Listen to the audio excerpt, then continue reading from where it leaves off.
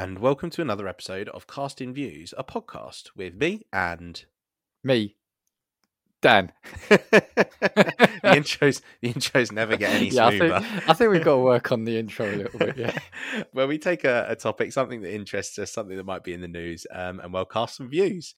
I'll let you know what this week's episode is. It's on internet mysteries. Ooh, spooky. There is some actually real creepy stuff that I think I've got. It's kind of like freaked me out. It's like one of those ones where you kind of want to just shut your computer afterwards and not think about it and watch a friendly film. But before we get into it, I'll pass over to a promo for some of our friends in the podcasting community. This week's promo comes from the Sugar Coated Murder podcast. Like us, they're a family-based team, so we're uncle and nephew. They're sisters. They're called Karen and Anne, and their podcast has got a great twist actually. So they discuss true crimes, but whilst they're doing that, they're actually baking really tasty sounding items. So I think the last couple, or the most recent couple that I've listened to while we're recording, they've made, whilst discussing true crimes, remember, red velvet cupcakes, it was oatmeal cream pies, and I think there was a gingerbread cheesecake. And I'm sure I've seen, I remember an episode with apple pie tacos. So yeah, if you're into either true crime or baking or both, definitely give the Sugar Coated Murder podcast a listen. And here we've got them now. Hey, Ann Barner. Hey, Karen Beatty. We need a promo. You know, like where we talk about what we do on our podcast. On our Sugar Coated Murder podcast? Like how we love to bake and talk about murder? That's what we need to talk about. There you go. I think we've talked about it. Y'all find us on all your favorite listening apps. Stay sweet. And don't murder. Because if you kill people, we will talk about you. And we're back. Right. So, internet mysteries. Yeah, let's do I don't know what angle you've taken on this one, but I've kind of maybe gone for a little bit of a range in terms of time span and that sort of thing. So I've got a few of kind of big ones, and then I guess I've got a couple of smaller instances. And like I said, we may have gone out and kind of overlapped a little bit as well. Possibly. Okay, so the first internet mystery, and this kind of links to something that we've discussed in a previous episode, specifically our cryptocurrency one, where we spoke about cryptocurrency whilst having no idea about anything to do with cryptocurrency. And this mystery is the identity of the person who basically developed Bitcoin. Oh, okay, all right, yeah. So the name used by this person is Satoshi Nakamoto, most commonly used name, and it's the person or persons who developed Bitcoin, basically issued like the first articles about how it should be used and that sort of thing. Also devised the first blockchain database, was actively a developer of Bitcoin up until December 2010. Now, many people have claimed to be Satoshi Nakamoto, but there's no actually confirmed proof that any of these people can confirm that that's who they are, which is a little bit strange. So just kind of a little bit of backstory. The development of Bitcoin, or writing the code, began in 2007, and then the website was registered, bitcoin.org, in 2008. And then basically the Bitcoin software was released in 2009, and basically it had a reward of 50 Bitcoins where there was basically like tasks and stuff that you could do, from what I understand. Yeah. The development of this person and their dealings with Bitcoin, like I said earlier, went until mid-2010. And basically this person owns between 750,000 and 1.1 million Bitcoin. Wow. Which would put their net worth at up to $70 billion US, making them there or thereabouts within the 20th most rich person in the world. But they created it, right? And they created it. Yeah. Feels a bit of a cheat, but it does. It is. It's kind of like the infinite money glitch, or do you know, like on GTA, where you give yourself infinite money. Yeah, it feels a little bit like that. Cheat code, yeah.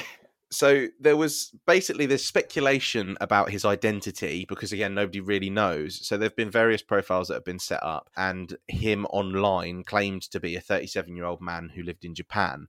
However, people speculated that he wasn't actually Japanese just by virtue of his native English speaking and use of English words, basically. So there was references in source codes and like forum postings and that sort of thing. So source code comments and forum postings, where he'd used expressions like bloody hard. Oh, okay. And basically it was all words that were speculated that they may have been British and or from a country that had British influence, so somewhere in the Commonwealth potentially. Yeah, because Bloody Hard is quite well, no, I wouldn't say unique, but it is quite British, isn't it? You would associate it with. Yeah, I think it's a pretty British term, if that makes sense. Yeah. But again, like I said, the identity is unknown, but there's basically a focus on cryptography and computer science experts, mainly Japanese ones, as to the person that it might be. It's actually really concerning that a person randomly in the world who we don't know has got potentially $70 billion worth of wealth just sat. Yeah. And do we know why they've not come forward as such? Is it, I guess, anonymity for the amount they've got? I don't know. I'm not too sure, to be honest. I don't think it's ever been discussed. It's not certainly never been discussed by him or her or them, because again, it's basically the speculation is as well is that some of the coding is so unique and so well done that people think it's probably a team of people that developed it, as opposed to even a single individual. So there was developers who had exchanged emails with them, with him, them, she, I don't know. And basically said that they were a brilliant coder, but the coding was quirky in terms of the way it was done and that sort of thing. Now, there's a couple of people that have basically come out and said that they were this person. Of course they have. Give me my $70 billion, yeah. And so there was a person in America, this was in 2014, and this is Dorian Prentice Satoshi Nakamoto, a Japanese-American man living in California, whose birth name is Satoshi Nakamoto. Besides his name, the journalist was basically digging into whether or not they thought that they could be the developer of Bitcoin. So this person worked as a systems engineer on classified defense projects and computer engineer technology, basically financial services as well.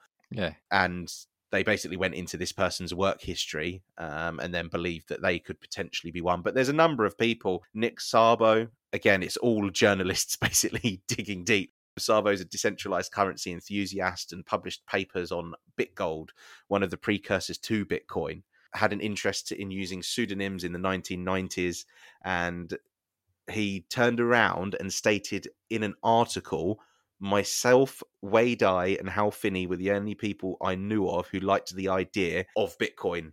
And so, again, people have drawn links. But it's really strange because there is no one that's ever claimed it and no one that's ever been able to prove it. No journalists have ever really been able to prove it. And it may be a person and or a number of people that potentially hold what is 70 with the GDP of a small nation. See, that is odd. And I'd like to say that actually... Let's get it out there. We are the creators of Bitcoin. So if you could send us our however many thousand it was. Joking aside, do you know what I find odd though? Is that something that has become so big now and so valuable and starting to become so ingrained in modern society has come from somewhere we don't know or someone we don't know. How can that even be? Sorry, in my head, I would like to think it's a group of people. I'm not saying you couldn't create on your own. To get it to where we're at now, surely there's got to be more than one person. Yeah, I would think so as well. And like I said, I just think that the whole secrecy part, given how good the internet is now at finding people's identities, like we've seen people post anonymous pictures of them like spitting in a burger at Burger King, and then 2 hours later their address has been posted all online. But the creator of what is the most well-known, most valuable cryptocurrency in the entire world remains completely anonymous. Yeah, and that's the thing. And I don't know why it's kind of sort of making me feel uneasy, but like I said, we're now trading in it and companies are starting to accept it. But yeah, like I said, we don't know where it's come from, which makes the whole cryptocurrency seem even more even more unusual in that sense. Yeah, and that's the thing. I just feel like it's a really weird one because Bitcoin is obviously such a huge thing, but it's also relatively concerning that this person or group of people unknown holds that much, because I feel like it gives you the ability also, like what happens if this group of people or individual person all of a sudden decides that they want to have a sell order on all of the Bitcoin that they own. Yeah. I don't know, and I don't like it, and I feel like that's also probably a reason as to why I've been skeptical of Bitcoin and cryptocurrencies, because you don't know who the creator was, and I can't remember who it was. I think it was Dan Pena, that like American businessman. Not Dan Pena. Maybe I'm wrong. I don't know. Anyway, and he basically turned around and said, I know who the original person was behind Bitcoin, and if anybody else knew, then there'd be a crash in the market and everyone would go mental and that sort of thing. But again, like, yeah, it's just something really, really kind of weird and spooky to me. It kind of gives me a sense of like uneasiness, like you've said, just because it's such a huge thing. The creator of it is anonymous still, and they hold so much of this very, very valuable piece of code. That's what it is.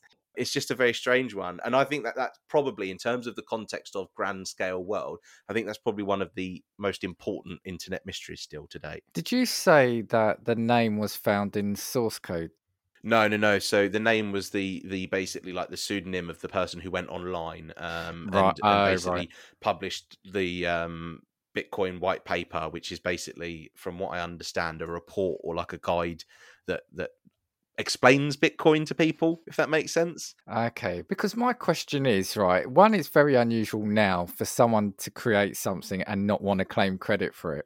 That's very true. And why, I'm still trying to work out why he, she, they wouldn't want to claim credit at the start, because right at the start, it couldn't have been big or taken off. So it's almost like, why didn't they want to be known? I don't know.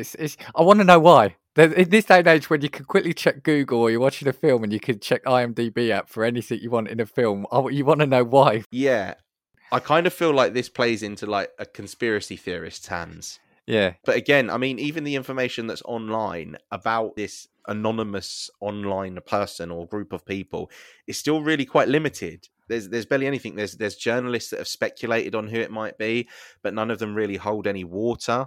And again, obviously, anybody that comes forward, are they just jumping on the bandwagon because they want to be seen as responsible for it? Probably, yeah.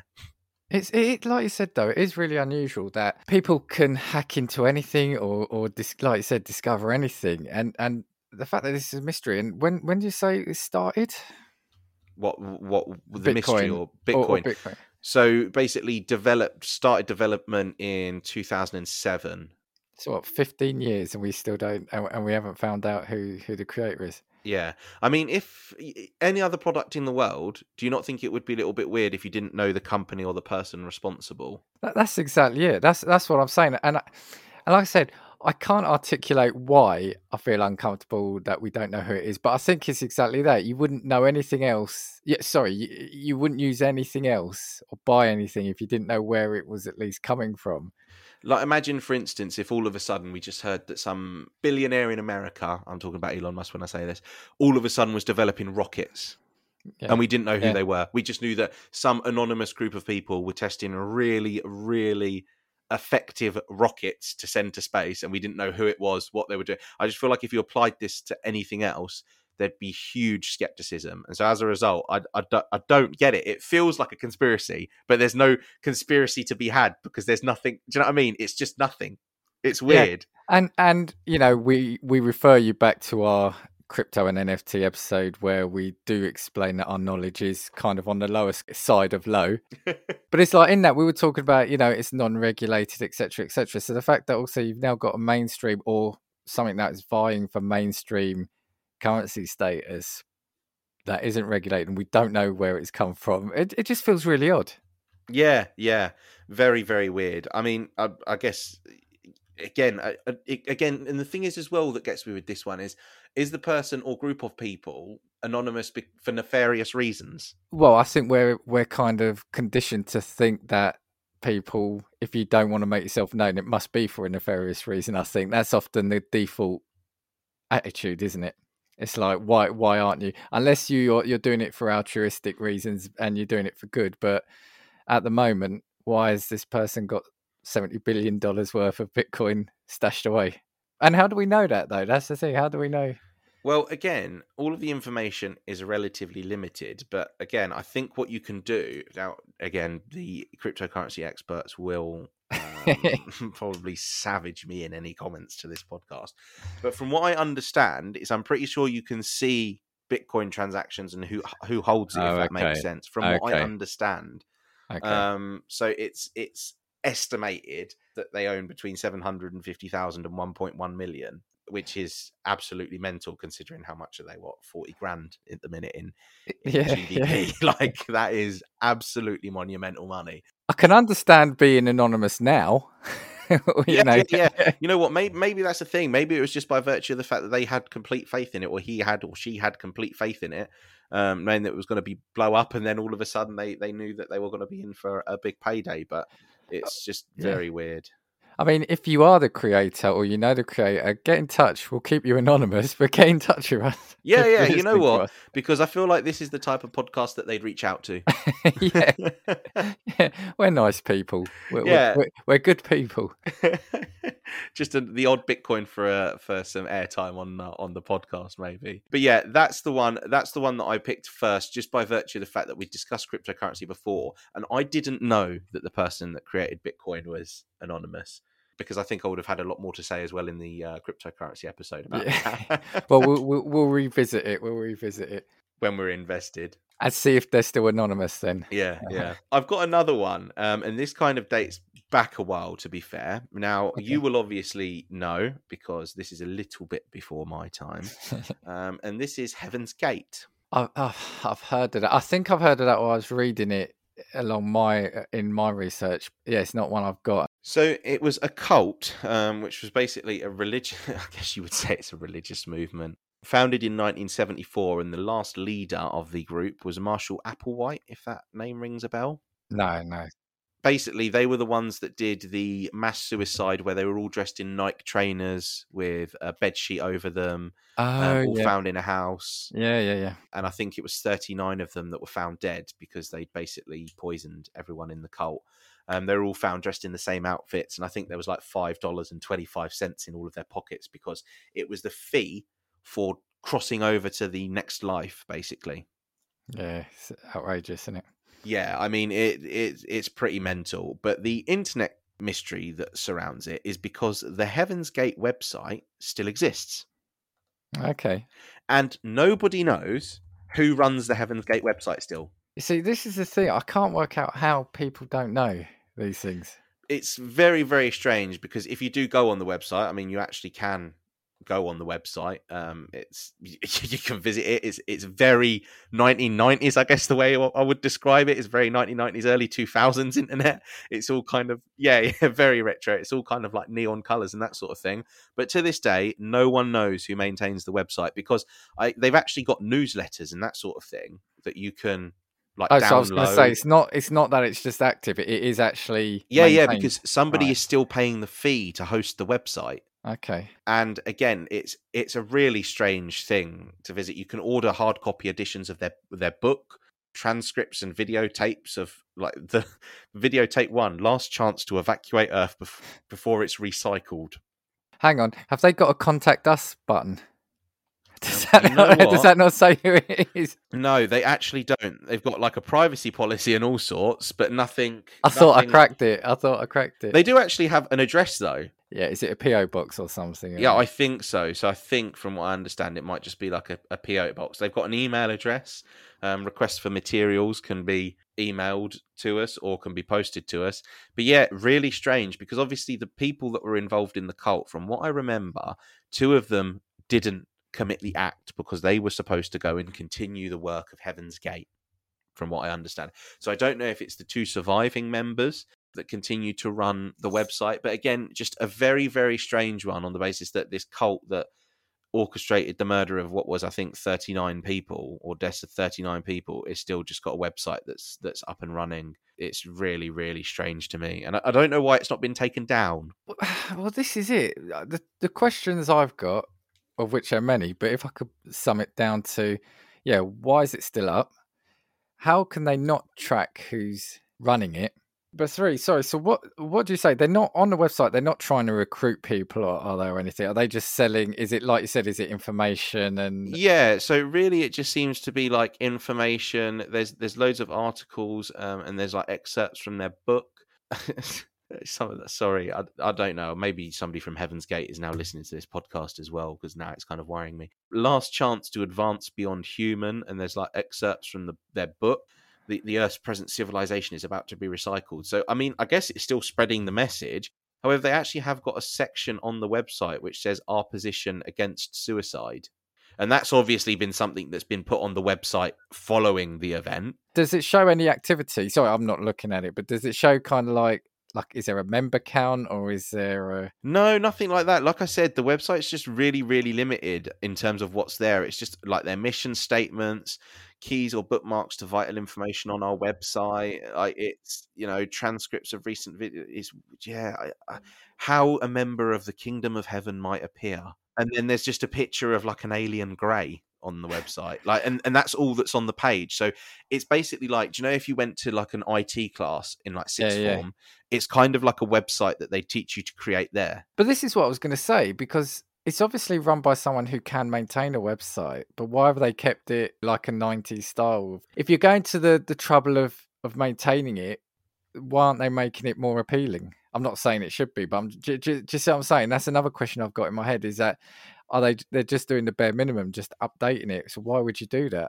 It is just very, very strange. And like I said, I don't know what the objective is. I don't know what the purpose is. I don't know if people contact them. I don't know if they still have members. It's just a very, very weird website. If you do have 10 minutes to go and check it out, I'd probably recommend it to anybody listening as well. Does it say when it was last updated? Can you see when there was the last change? Not from what I can see. I can maybe inspect the page. I mean, I don't know how big the following is for that, but yeah, it's why would you keep it going? Why wouldn't you want to be known? Well, sorry, the why wouldn't you want to be known? It's probably obvious association with what happened in 74. Yeah, why keep it going and keep it as basic as you're saying it looks like? Yeah, it's very strange. And there are a couple of people that did articles online seeing as to whether or not the stuff would actually be posted out to them.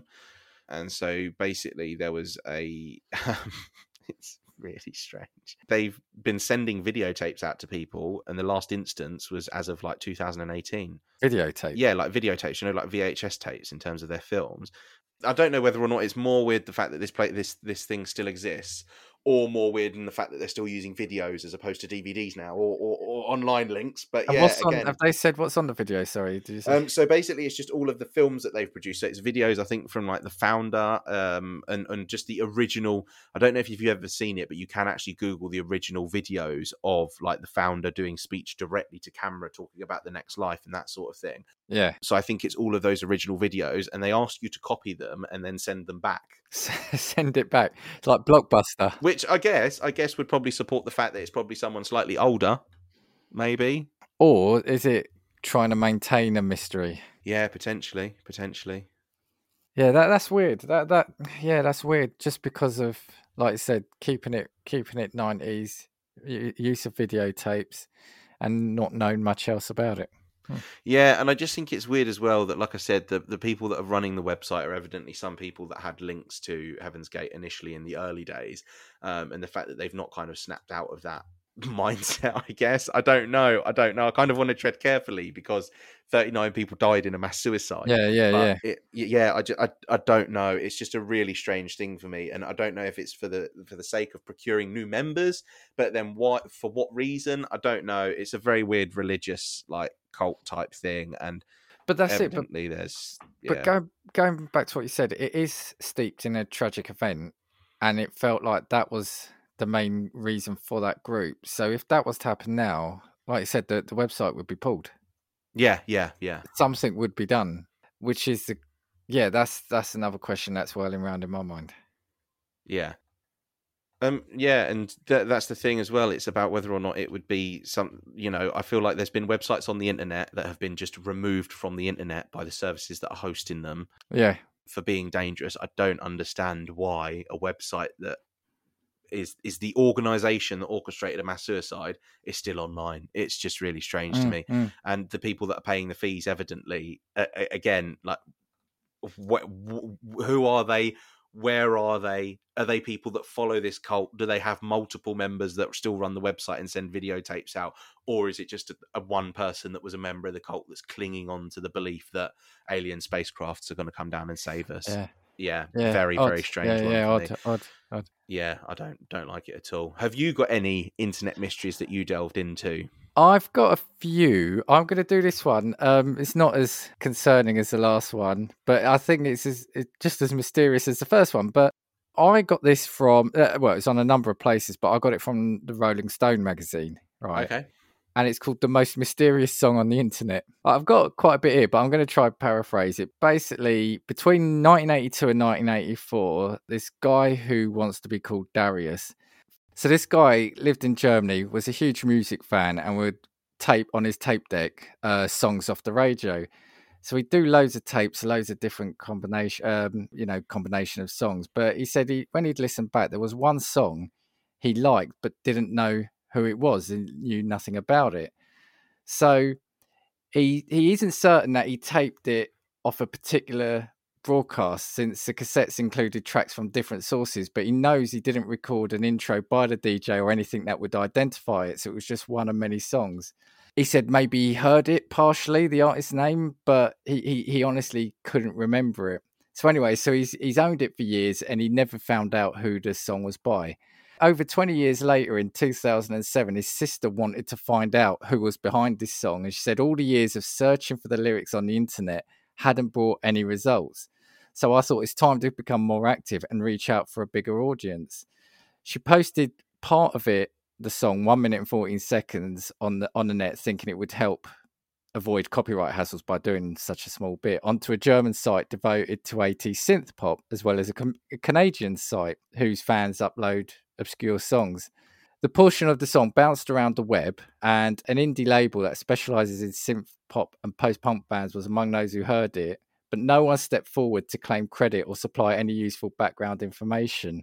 The same portion of song was uploaded to YouTube as early as 2011, but received fewer than 10,000 views. Basically, yeah, the kind of the upshot of this story is that people still don't know or have discovered who this song is. No one knows. It's a random song taped in 1984. People have been keeping a list of potentials and people that have been ruled out, along with former record store workers and other radio station employees in Germany. They've been contacted. A British guy has been working at the NDR. I think I can't remember now, but there's something to do with music recording, I think. They contacted him. He doesn't know. He's got no memory of the track, and he can't even be sure if he's ever played it. The guy's got 10,000 vinyl records, but it's going to take him ages to go through it. He's been contacted by people who are trying to identify this song. And so all the sources and names, like I said, are on a detailed spreadsheet set up to keep track of it. But a lot of them have just been ruled out. Someone once claimed to recognize it as a B-side of a demo tape. But yeah, I just think, again, in the age of like Shazam and stuff like that, but obviously Shazam, you need to have the artist and record. But how can, and it kind of goes back to the cryptocurrency, how can no one have heard this, and how can no one be coming forward to say what the song is, or that they either know who it is or they recorded it? It's bizarre. The only thing that I can think maybe is that the person that did write and or record it died shortly afterwards. Possibly. But I don't know. Have there been any kind of any reasonable guesses, or is it a completely flat out no idea? No, it's no idea. Like I said, people just it's gone from potentially being a B-side of a demo tape. Another person managed in-store music for Whole Foods in 2003 said that they were 100% sure the song was played there. Phone book thick guides to 80s new wave music records have been scrutinized. A German music database has come up empty, and nobody, I think to this day, nobody knows who it is. And it's somebody missing out on a lot of royalties. Well, that's the thing. And like I said, I can only think it can only be something like either they died after doing it, or did it as a one-off. But yeah, I still don't get if you're doing it as a one-off, unless you're doing it with the intention of keeping a mystery going. I don't know. Yeah, potentially there could be that fact. I guess the music industry is one that's benefited from music that's had a bit of like conspiracy around it. Like there were wasn't there Tupac songs that were released after his death? Yeah. That sort of thing. So I guess maybe could be, but. Has anybody come forward to claim it was theirs, but just not been able to prove it, or? No, not again. Not that I've seen. Not that I've seen. That's also a strange one that no one would have put themselves, even if they were lying about it, to come forward. Very weird. We'll have to go and listen to it now. Yeah, and that's the thing, and it's the fact it's just labelled. He said he calls it cassette 4 because that's what he numbered it as. And I mean, they're guessing that it was from '84 mainly because of, I think, the tape he used to record it. So. Right. I mean, you're looking now, what, 82 would be 40 years ago. So you're looking anywhere between 38 and 40 years ago. So if it was, I was thinking, is it someone just experimenting, putting music? But he's obviously taped it either off a radio station. Because I'm thinking if it was just like a demo tape, what medium has played this? So, like say, for example, here in the UK, if you got it on Radio 1, that's quite big, right? Yeah. I just find it bizarre, sort of being into music like I am. And it goes back to what I said earlier. In this day and age, you don't want a mystery. You want to be able to know everything. And the fact that there's this song, it feels quite odd that there's a bit of music that nobody knows who's done it, even now, 40 years later. Yeah, that's a cool mystery, though. And I almost kind of feel like the person that did create that piece of music, even if they're dead, would kind of have found that the legacy that it left was quite cool. Yeah, You'd think so. You'd like, in terms of the context of maybe the effect that they thought their music might have, it's probably some independent little like who made it. Probably find it turns out it's like one of the big massive 80s groups like Duran Duran or something. It was like when they were just starting out, or it's like a lost Beatles track when they kind of broke up and they just got back together for a little jam or something, and it leaked in 82. Because that's the thing, just because he's recorded it in 1984 doesn't necessarily mean it's from 1984. Yeah, this is true. But yeah, so that was one I found. I thought it was, like I said, it was a little fun thing. It's not bad, it's not sinister. Again, why does nobody know who made this song? Yeah, and you know what? Like I said, I mean, it's weird, obviously, as well, because you would think, like, with modern technology and the way that the internet is, like, there's forums for absolutely everything nowadays. You would think that someone somewhere would have known if it was a friend that had made it. Yeah, like you said, they're missing out on royalties. So if it was somebody looking to cash in, they'd have done it by now. And how would you even prove if it is you now? Yeah, that's also the problem. Like, unless you had like original. Yeah, like track records all on tape, maybe, I don't know. Very, very strange. It's just convenient. But then again, so who did you say was the person that first released it, that recorded it that time? I think they've wanted to keep their name anonymous, so I've got a name of Darius S. Yeah, who asked to use an abbreviation of the surname for this article for the sake of privacy. Could it potentially be Darius S? Yeah, actually, yeah. That's actually not a bad shout, is it? Creating a ruse over their own track to get people listening to it. Possibly. That's not a bad shout, is it? I mean, it's probably better than the 0 other theories that there are on it. Yeah, like I said, it's because it's his sister that's pursuing it. Well, when I say pursuing it, she just uploaded it in 2007. No, bizarre. Yeah, and that one's quite strange. I feel like you could never get away with releasing music now without somebody knowing who it was. I just think nowadays, well, Bitcoin man aside, people want to be known for what they do. I don't think you have people wanting to be anonymous. Yeah, there's almost no satisfaction in the anonymity now. Yeah, it's like, no, I want to be famous. I want to be a big hit. So this is me. Yeah, that's probably true, to be fair, because again, people like being paid for their work as well nowadays. Yeah. So the most mysterious song on the internet, that one. I like that one, and I'm going to have to go and have a listen to the recording that they've actually got now. It's probably someone just saying, "Ha, fooled you." Yeah, I'm going to play it, and it's going to be I'm going to get Rick rolled. Yeah.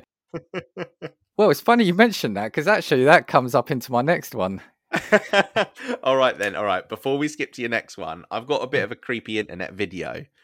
The video, I'm going to have to read this, obviously. The video is called 11B-X-1371. Okay. Now, it was a DVD sent to a Swedish like tech blog company, a bit like your IGN type company. in 2015, and it is a very strange kind of eerie video. It's a little bit weird, and it's basically a person in a plague doctor costume. Ah, right. I was going to say, I know it sounds odd, but those random letters and numbers sounded familiar to me. Yeah. And yeah, it's basically this person in a plague doctor costume, kind of in like an old abandoned building. The video has basically kind of got a soundtrack over it, which is basically just kind of like buzzing, hissing, white noise kind of noises. Yeah. And they've basically like a couple of gestures in the video. So they hold their right hand and then like give a gesture of like 3, 2, 1 in the video. It's really, really strange. There's a couple of jump cut. It's a creepy thing. There's like beeping noises in the background. There's like a flashy like light type thing that cuts on their hand. It's very, very strange. And it was a 2-minute video. And again, nobody understands the nature or the intention of the video. But there's a load of messages that people have taken from the video. And this was obviously Reddit going to work. And they found references to the Boston Strangler case. And there was interpreted messages of threats of bioterrorism against the United States, basically. Wow. There is somebody that came forward to claim responsibility for the video. So the creator was somebody who went by, I think, the pseudonym Parker Wright, from what I understand. Yeah. And then a Twitter account was opened under the same name, and they basically claimed to have made the video. And then they said that they would release the next video, and they released another video with, again, a similar video title. And again, it was really weird, kind of cryptic plague doctor costume again. Really strange stuff. Because those plague doctor costumes are just creepy by themselves. Anyway, right? yeah, this is what I mean. Without the context of it being a really weird video. Yeah. However, there were people that doubted the validity of his claim because the plague doctor costume seen in the second video was slightly different to the first one. Right. And they think that this person who's saying that they're Parker Warner Wright was actually just basically completely bullshitting, which is, again, a little bit weird. It's just very, very strange. There's like coded messages, and I can't remember what the word for it is. So it's basically like I don't know how to describe it. Basically, if you turn the video, there's a way that you can see like different like scale, like grayscale or something in the video. Okay, yeah. And there's messages hidden in that grayscale as well, if that makes sense. Okay, yeah. It's really weird. So there's like code in it. There's like the binary like code or whatever for the video where it was uploaded has got like the words death and stuff in Spanish and all sorts of things related to death. It was very, very weird. And when was this? Sorry, what year? This was in 2015. 2015. So it was uploaded, I think, in early 2015, and then only kind of gained traction in late 2015. I would implore you to watch it. There's no real meaning behind it from what I understand, but like I said, I love that. It's really creepy. There's loads of hidden messages like death and that. I really want you to watch it. yeah. I mean, you can turn around and you can turn around and watch it in the daytime. Obviously, preferably with someone. But yeah, single frame inserts were found to have Morse code and other texts in common ciphers, and there was just really weird words that were written. So one of them was "red lips like 10th." A sequence of 20 pairs of 2-digit characters that was found to be the latitude and longitude of the White House. Very, very strange. It was basically seen as like threats against the US, and at the time, obviously, Barack Obama was the president at the time. Because that's what I was going to say. It sounds initially you could say, oh, is it like an art shoot or someone who's looking to get into film doing something to create a buzz around some work they're doing? But when you start sort of singling out the White House and things like that, you're taking it to a different level, right? So yeah, it's very, very weird. A sound spectrogram of the DVD's menu yielded a picture of a skull and more coded messages. The binary title of the YouTube posting was Muerte, which is death in Spanish, and the description similarly resolved to Spanish text, which in English said "You have one less year." A triangle and square message near the end of the video was found to read "ad oppugnare homines," which is Latin for "to attack or target men." It's all very creepy. It's all very creepy. The Plague Doctor costume led people to believe that the video's threats were related to bioterror. One message's plain text read, "The eagle infected will spread his disease. We are the antivirus and will protect the world body." And another read, "Strike an arrow through the heart of the eagle." And obviously the year 1371, which appears in the title of the video, was one of the years that the Black Death was in Europe. Right. Yeah. Which obviously would then give reason for the Plague Doctor costume. But again, nobody came out and kind of really claimed it apart from this one person who couldn't really prove it, because then the video that came out afterwards was styled similarly. But I think before releasing it, they'd actually put a statement out on Twitter which said, "I challenge anybody to recreate my Plague Doctor costume."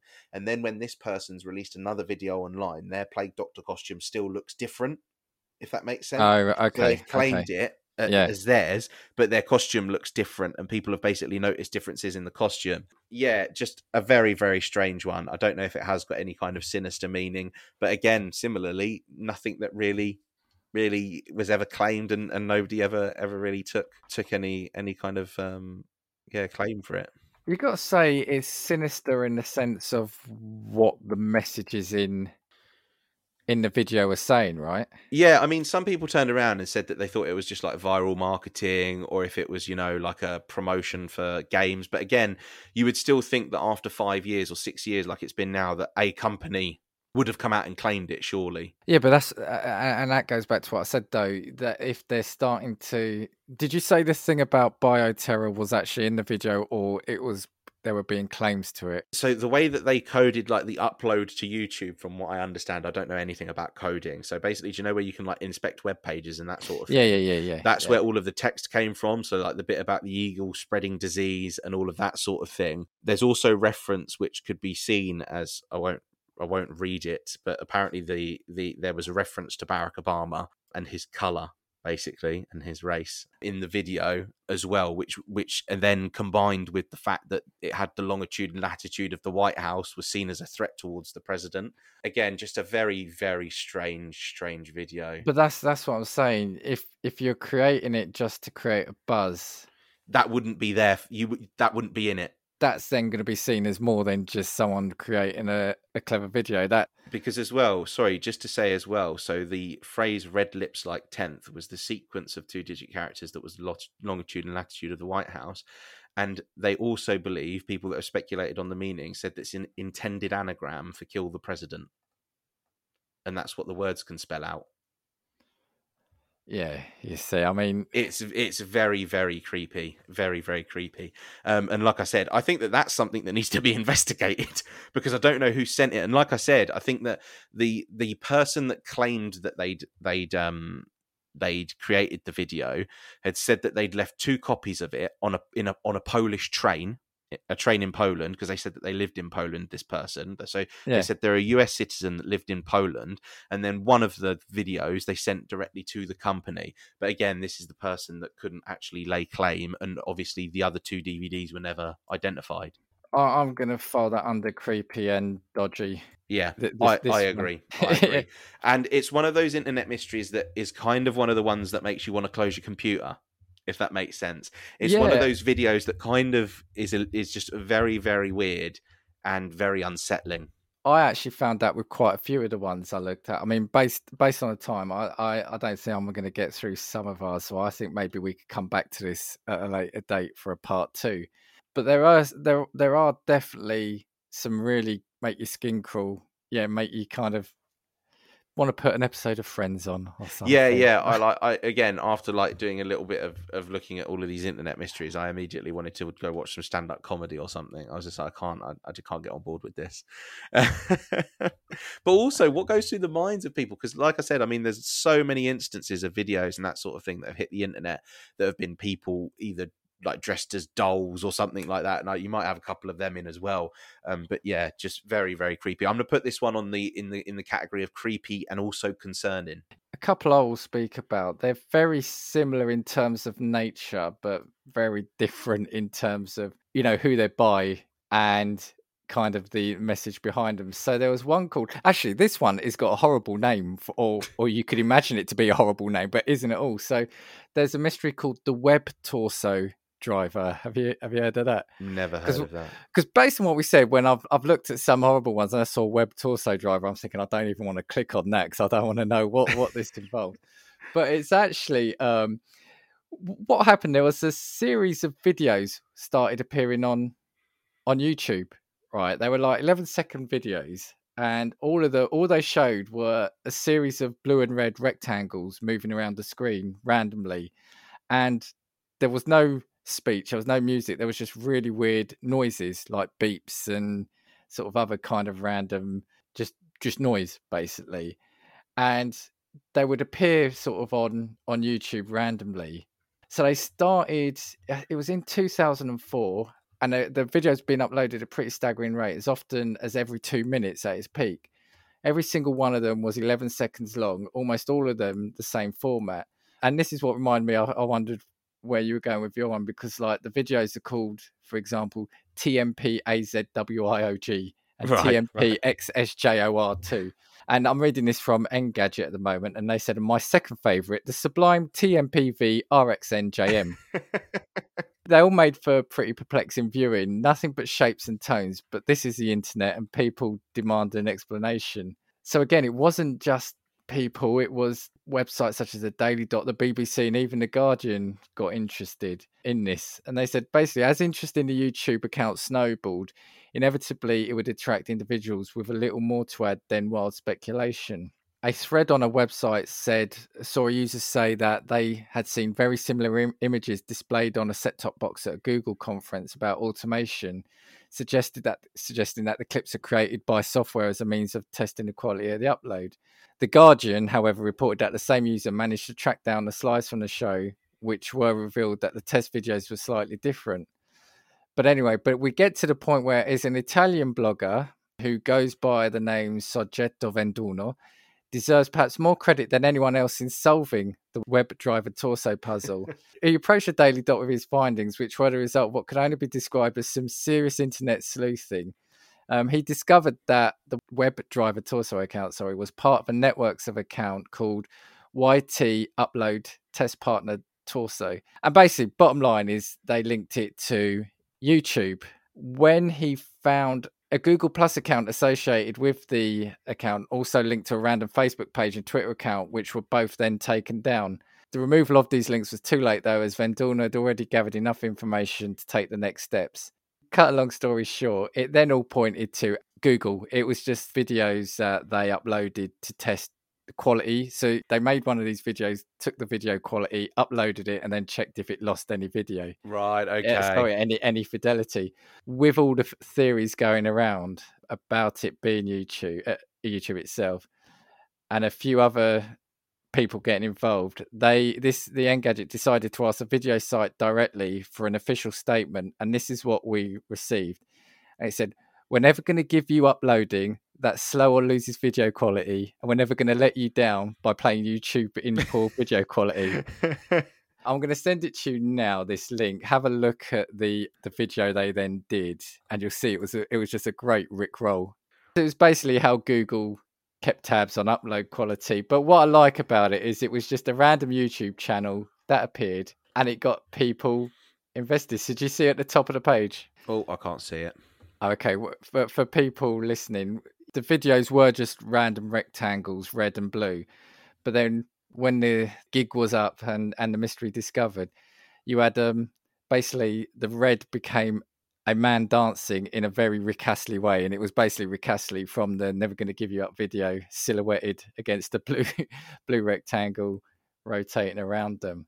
So yeah, I like this one because it's a harmless one, but it got loads of people sleuthing around it, and it just turned out to be like a YouTube/Google test account. That's quite cool as well, because that's something that's quite fun in the end. Yeah, like something that drove the internet wild, but something that at the same time was actually really quite innocent. Yeah, and what's great is that this Italian guy dug as far deep as he could into the code to get this out. So YouTube, Google was just there uploading videos. The funny thing is, I'm sure they could have made the channel private to not have it seen, but that's the thing. Once people get these weird things, they just want to investigate it and just be on top of it. And so inadvertently they created this massive mystery for like a year or so. That's quite cool. And you know what? That's actually something that you would want to see when it comes to like marketing. If a company was to do something like that, that's something that you can actually get away with. So if YouTube were to start releasing videos like that to create a buzz around a particular thing, that's actually quite a cool way of doing it as well, to be fair. I know it's obviously completely not the intention, but that would be a cool way of getting people talking about. Imagine if it was a show that you had to promote.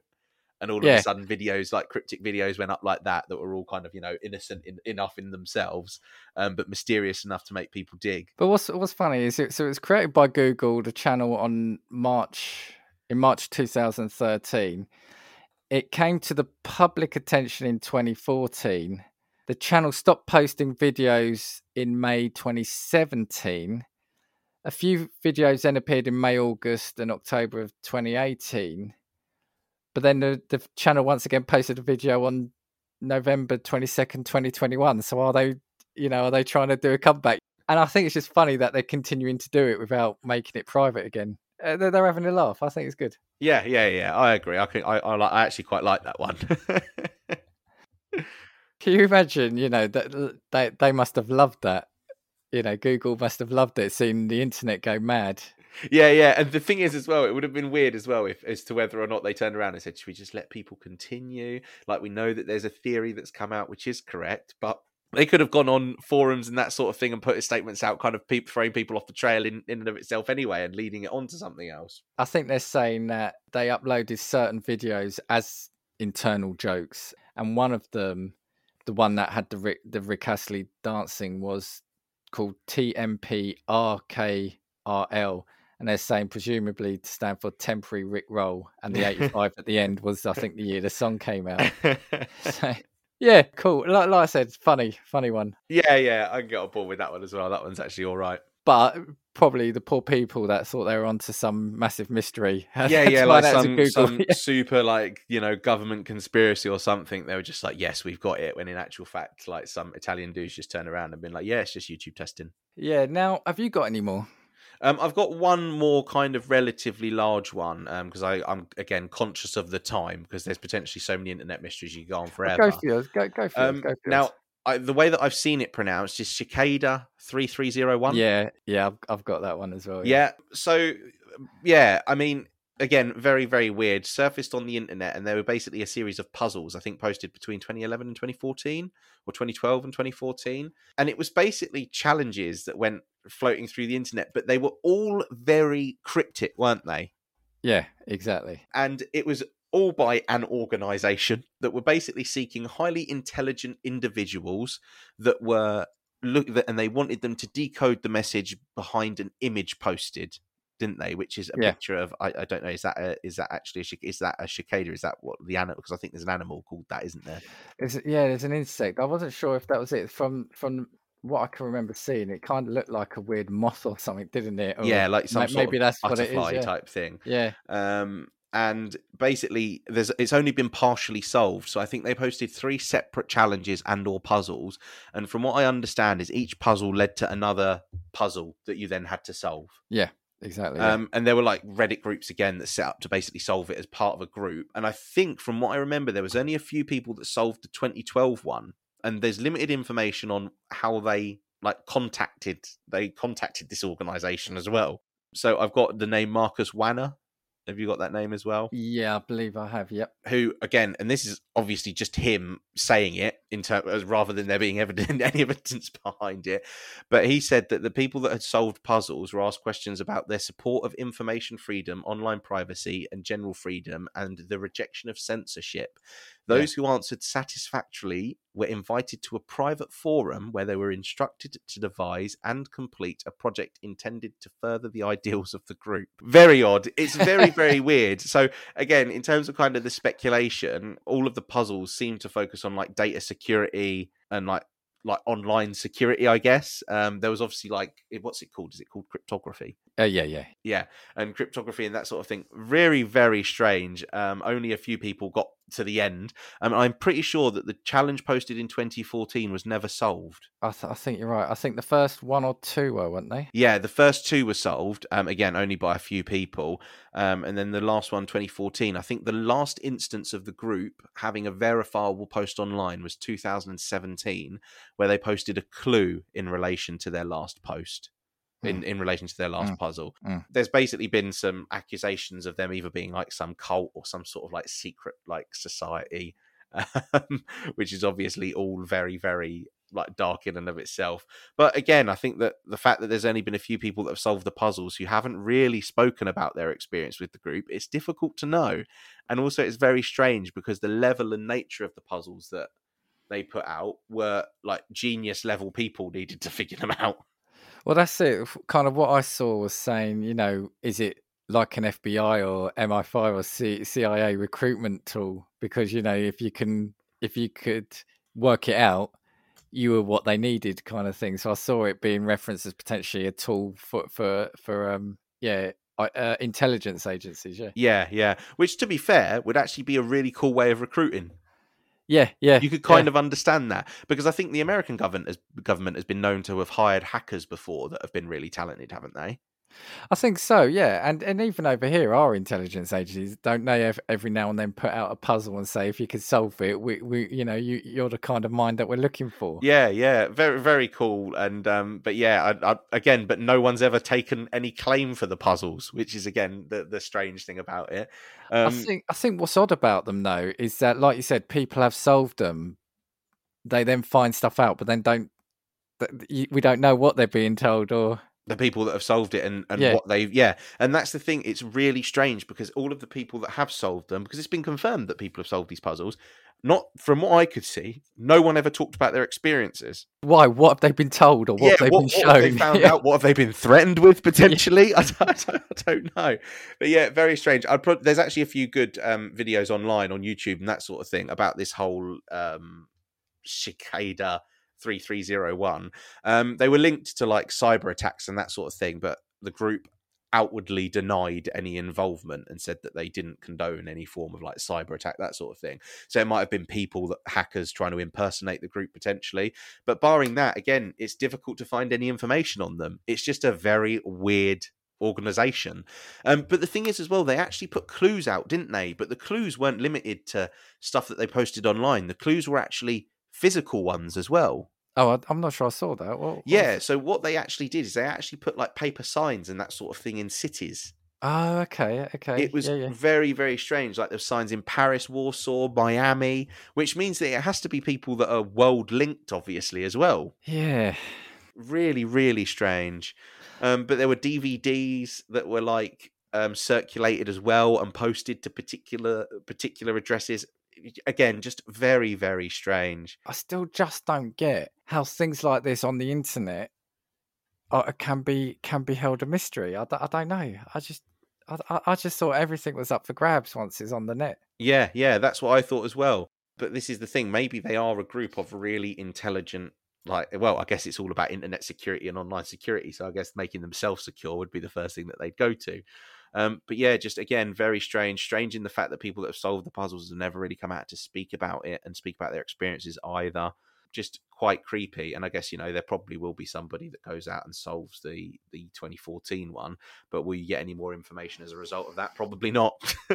Yeah, I don't think I'm in danger of solving it. So yeah. I mean, maybe if you're listening to this and you did solve either the 2012 or 2013 puzzle, come and reach out to us. Because wasn't there one, did you say, or did I not see that the last one, there was one in 2016?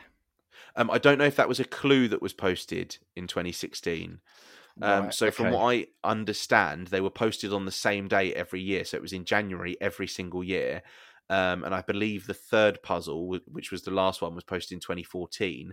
And then there was additional clues that were posted either on Twitter, online, or literally physical clues that were put out in the world for people to find. And I guess each stage, if you solved each stage of the step, you'd be brought to the next one. But yeah, it's like one gigantic treasure hunt for really, really intelligent people. Maybe you find out who created Bitcoin. Yeah.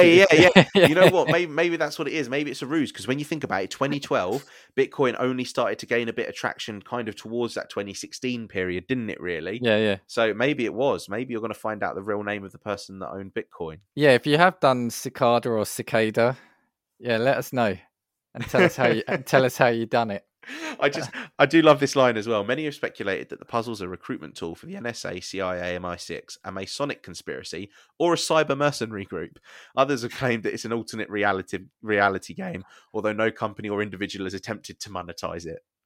Some of the final contestants believe it's a remnant of the 90s cyberpunk movement. I love that. It's either one of the intelligence agencies or a cyber terrorist group. Like, there's no in between. Like, it's not just some cybersecurity enthusiasts or something online that just want to create cool, fun puzzles. It's always got to be either something really dark and sinister or conspiracy. The alternate reality game is something that does feature, and it features in one I've got. I'll probably just say one more. But like you said, though, what's the point if it's now 9 years and no one's come forward for it? What's the point? Yeah. Unless it was just an attempt at it. Maybe it was just someone, maybe it was exploring how these things work. Maybe there was nothing. Maybe all you got was a well done, you've solved it. But wouldn't you still have people coming out saying, yeah, I've solved it and this is all what it was? It's just weird. I solved Cicada and all I got was this lousy t-shirt.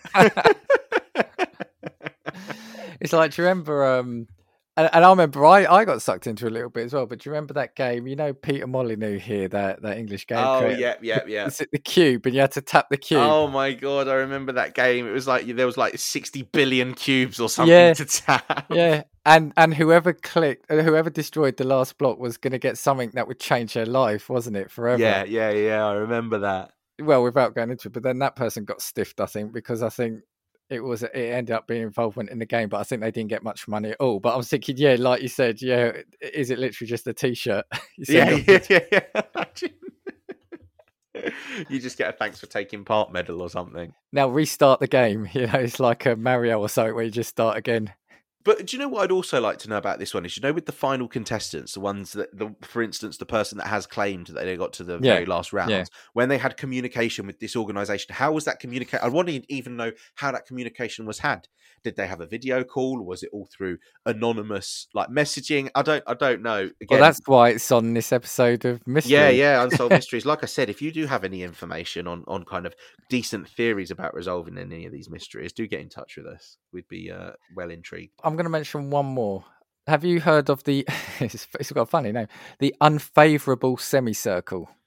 No, I haven't. So I'll do a quick overview. It's similar. It feels very similar to the last one I said, the Web Torso Driver, but it was a name of a series of channels on YouTube, which got attention for high volume and unusual nature of the videos published. So the BBC have referred to it as YouTube's strangest mystery, and it's also been referred to as one of the top 10 weirdest YouTube channels. Right. Okay.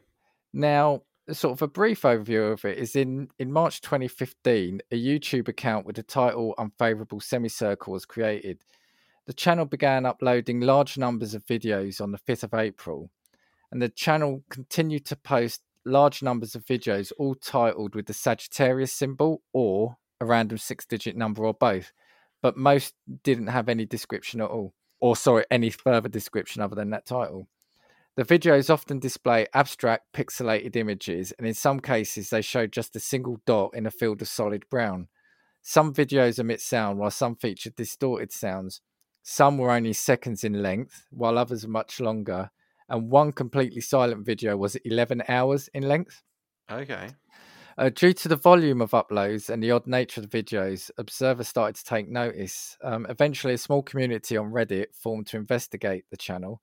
Speculation as to what the channel might be for includes an alternate reality game, the work of an individual with a disturbed mind, a test channel similar to the WebDriver Torso one, an online numbers station, and outsider art. According to a computer security specialist, though, at Surrey University, it's probably too complex to be a number station and also unlikely to be a recruitment puzzle, as those are usually announced in some way.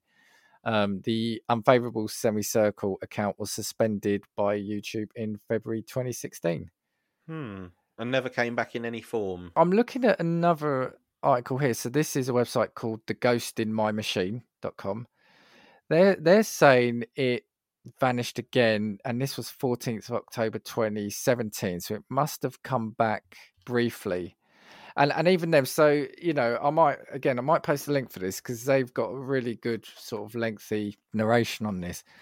But they said, yeah, basically the first video was just 4 seconds long, just 4 seconds, no noise, nothing but a field of murky brown and a small dark dot. But the name of the channel then was even odder, called Unfavorable Semicircle. They said because it was odd because there were no semicircles in the video. And if there were, what on earth would cause one to be classified as unfavorable? That video was uploaded on the 5th of April 2015. But the video wasn't the only clip uploaded that day. An astonishing 1,247 videos appeared on that channel in total. It said on Wikipedia it flew under the radar for some time, just uploading massive amounts of videos. While it was attracting interest, it hadn't got a cult status as of yet. Then in February 2016, two things happened. The number of uploads shot up to something like 3 per minute, and the media began covering the channel and its viewers' attempts to unravel its mysteries. The uptick in video volume appears to have occurred at the beginning of the month, and then at the time, stories about the Unfavorable Semicircle started appearing on BBC and CNET. On the one hand, drawing public attention to the channel might be seen as a plus, a way to bring in more people with more sharp minds, swelling the ranks of those devoted to solving the puzzle. But, as is often the case, when something previously obscure suddenly enters the public eye, the media coverage may have had a second unintended effect. And on the 25th of February, the account was suspended by YouTube. See, this one kind of reminds me a little bit of the YouTube one, because I'm having a look at a channel that's actually re-uploaded the videos. But the fact that YouTube suspended it is a little bit suspicious. Well, they're saying it was cited. They cited the suspension for terms of service violation. Right. The exact phrasing as stated on the account's terminated page is multiple or severe violations of YouTube's policy against spam, deceptive practices, and misleading content or other terms of service. So the theory was it was about the sheer amount of volumes being uploaded in too short a time. If they had 1,247 appear in a day, that feels odd, doesn't it? Yeah. Estimate put the average rate of upload at an average of 1 every 10 minutes. Wow, that's very quick. Oh, I'd love to know kind of in 2016 what their broadband speed was. Yeah. And which so 1 every 10 minutes may be enough to classify it as spam. Okay, fair enough. This one, I don't know if this one feels like a bot though. It must have been a bot to upload the videos at the speed that it did, you would think. Possibly. Or someone's coded it, but who's in charge of that though? Because if you look at some of the videos, they're all. I've got stills of the still images, and they're all very weird. What they then said though was that it was weird. Shortly after, just a few weeks later though, followers discovered a new surprise: garbled text present on the Google Plus page belonging to Unfavorable Semicircle. It was found and decoded, revealing the location of both a new YouTube account and a Twitter account. The game, it seemed, was still on, if a game is in fact what it was in the first place. And whatever it is, and this was written a couple of years ago, I think, is still going on.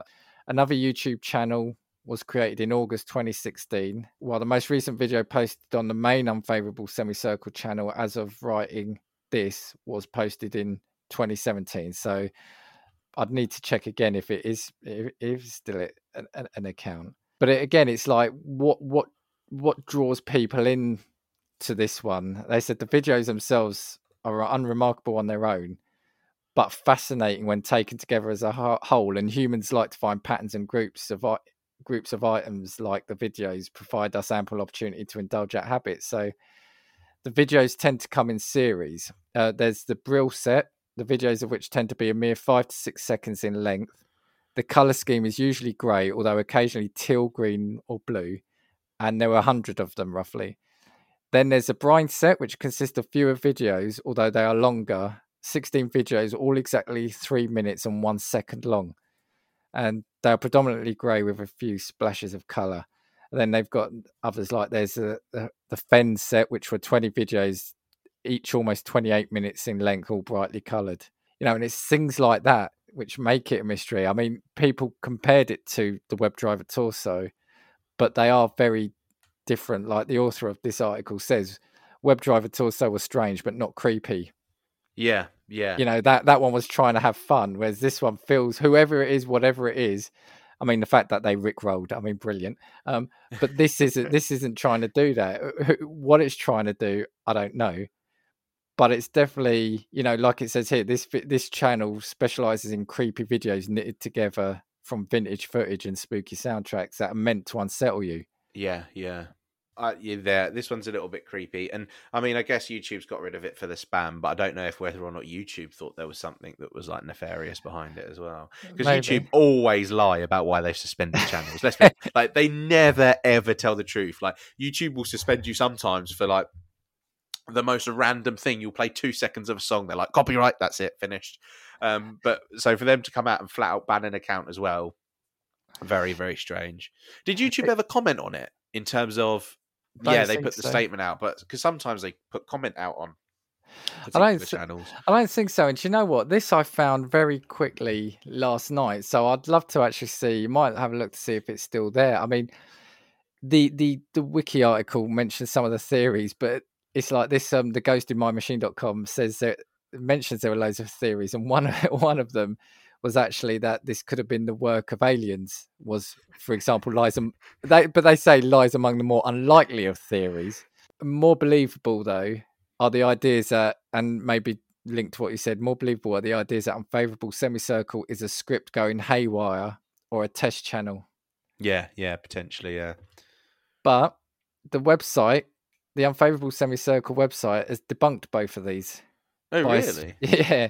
Both of these theories have been debunked by specific behaviours exhibited by the channel. The first by the fact that it's created new accounts and switched platforms, something a script can't do. And the second by both the switching of platforms. The existence of the Twitter account demonstrates it to be a multi-platform thing, not specific to YouTube, ergo is not a YouTube test channel. And the fact that the original channel was banned for terms of service violation, it doesn't make much sense for a test channel to be banned by the platform it's meant to be testing. So, it's odd, isn't it? Yeah, I've actually just realised that there is the unfavorablesemicircle.com, which gives you like theories and all sorts. God, there's a lot of information. I wonder who runs this website.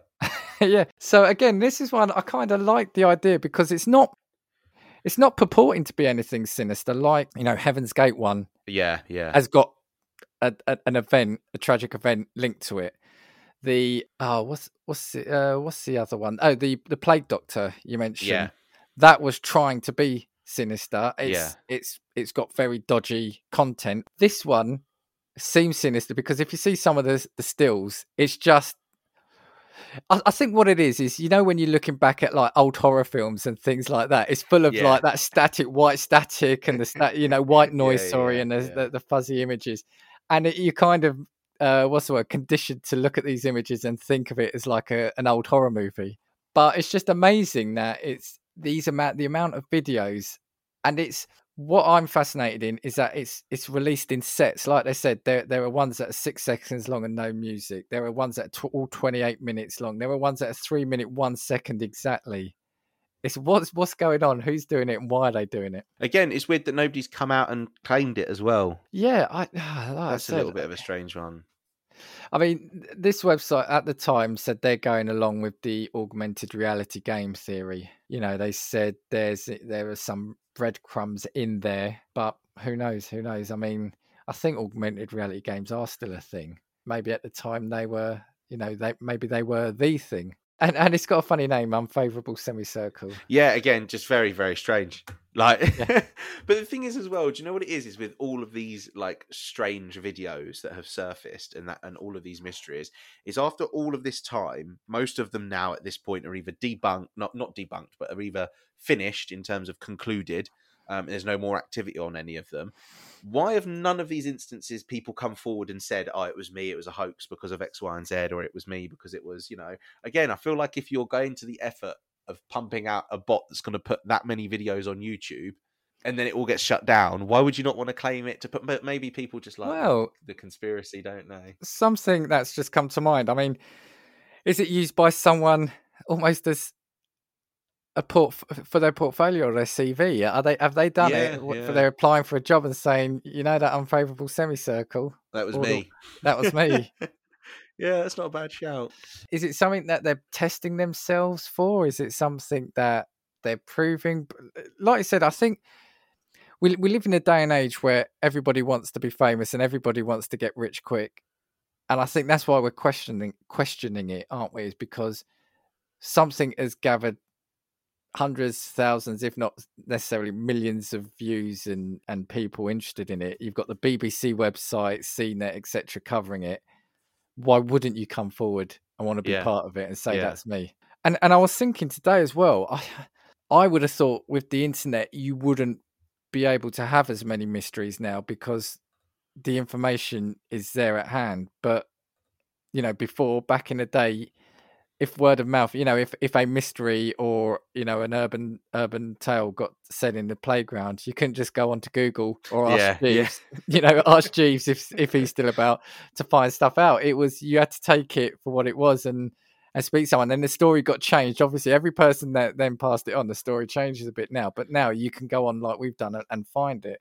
So I would have thought it would be harder, but I'm arguing with myself, thinking, well, maybe the internet makes it easier to have mysteries because you can, as we've seen, you can put these little websites out with little information and then let it filter out. And then you let it snowball. So maybe the internet is both a blessing for mysteries but also a curse for mysteries because you can get so much information but you can also put as little of it out there as you want.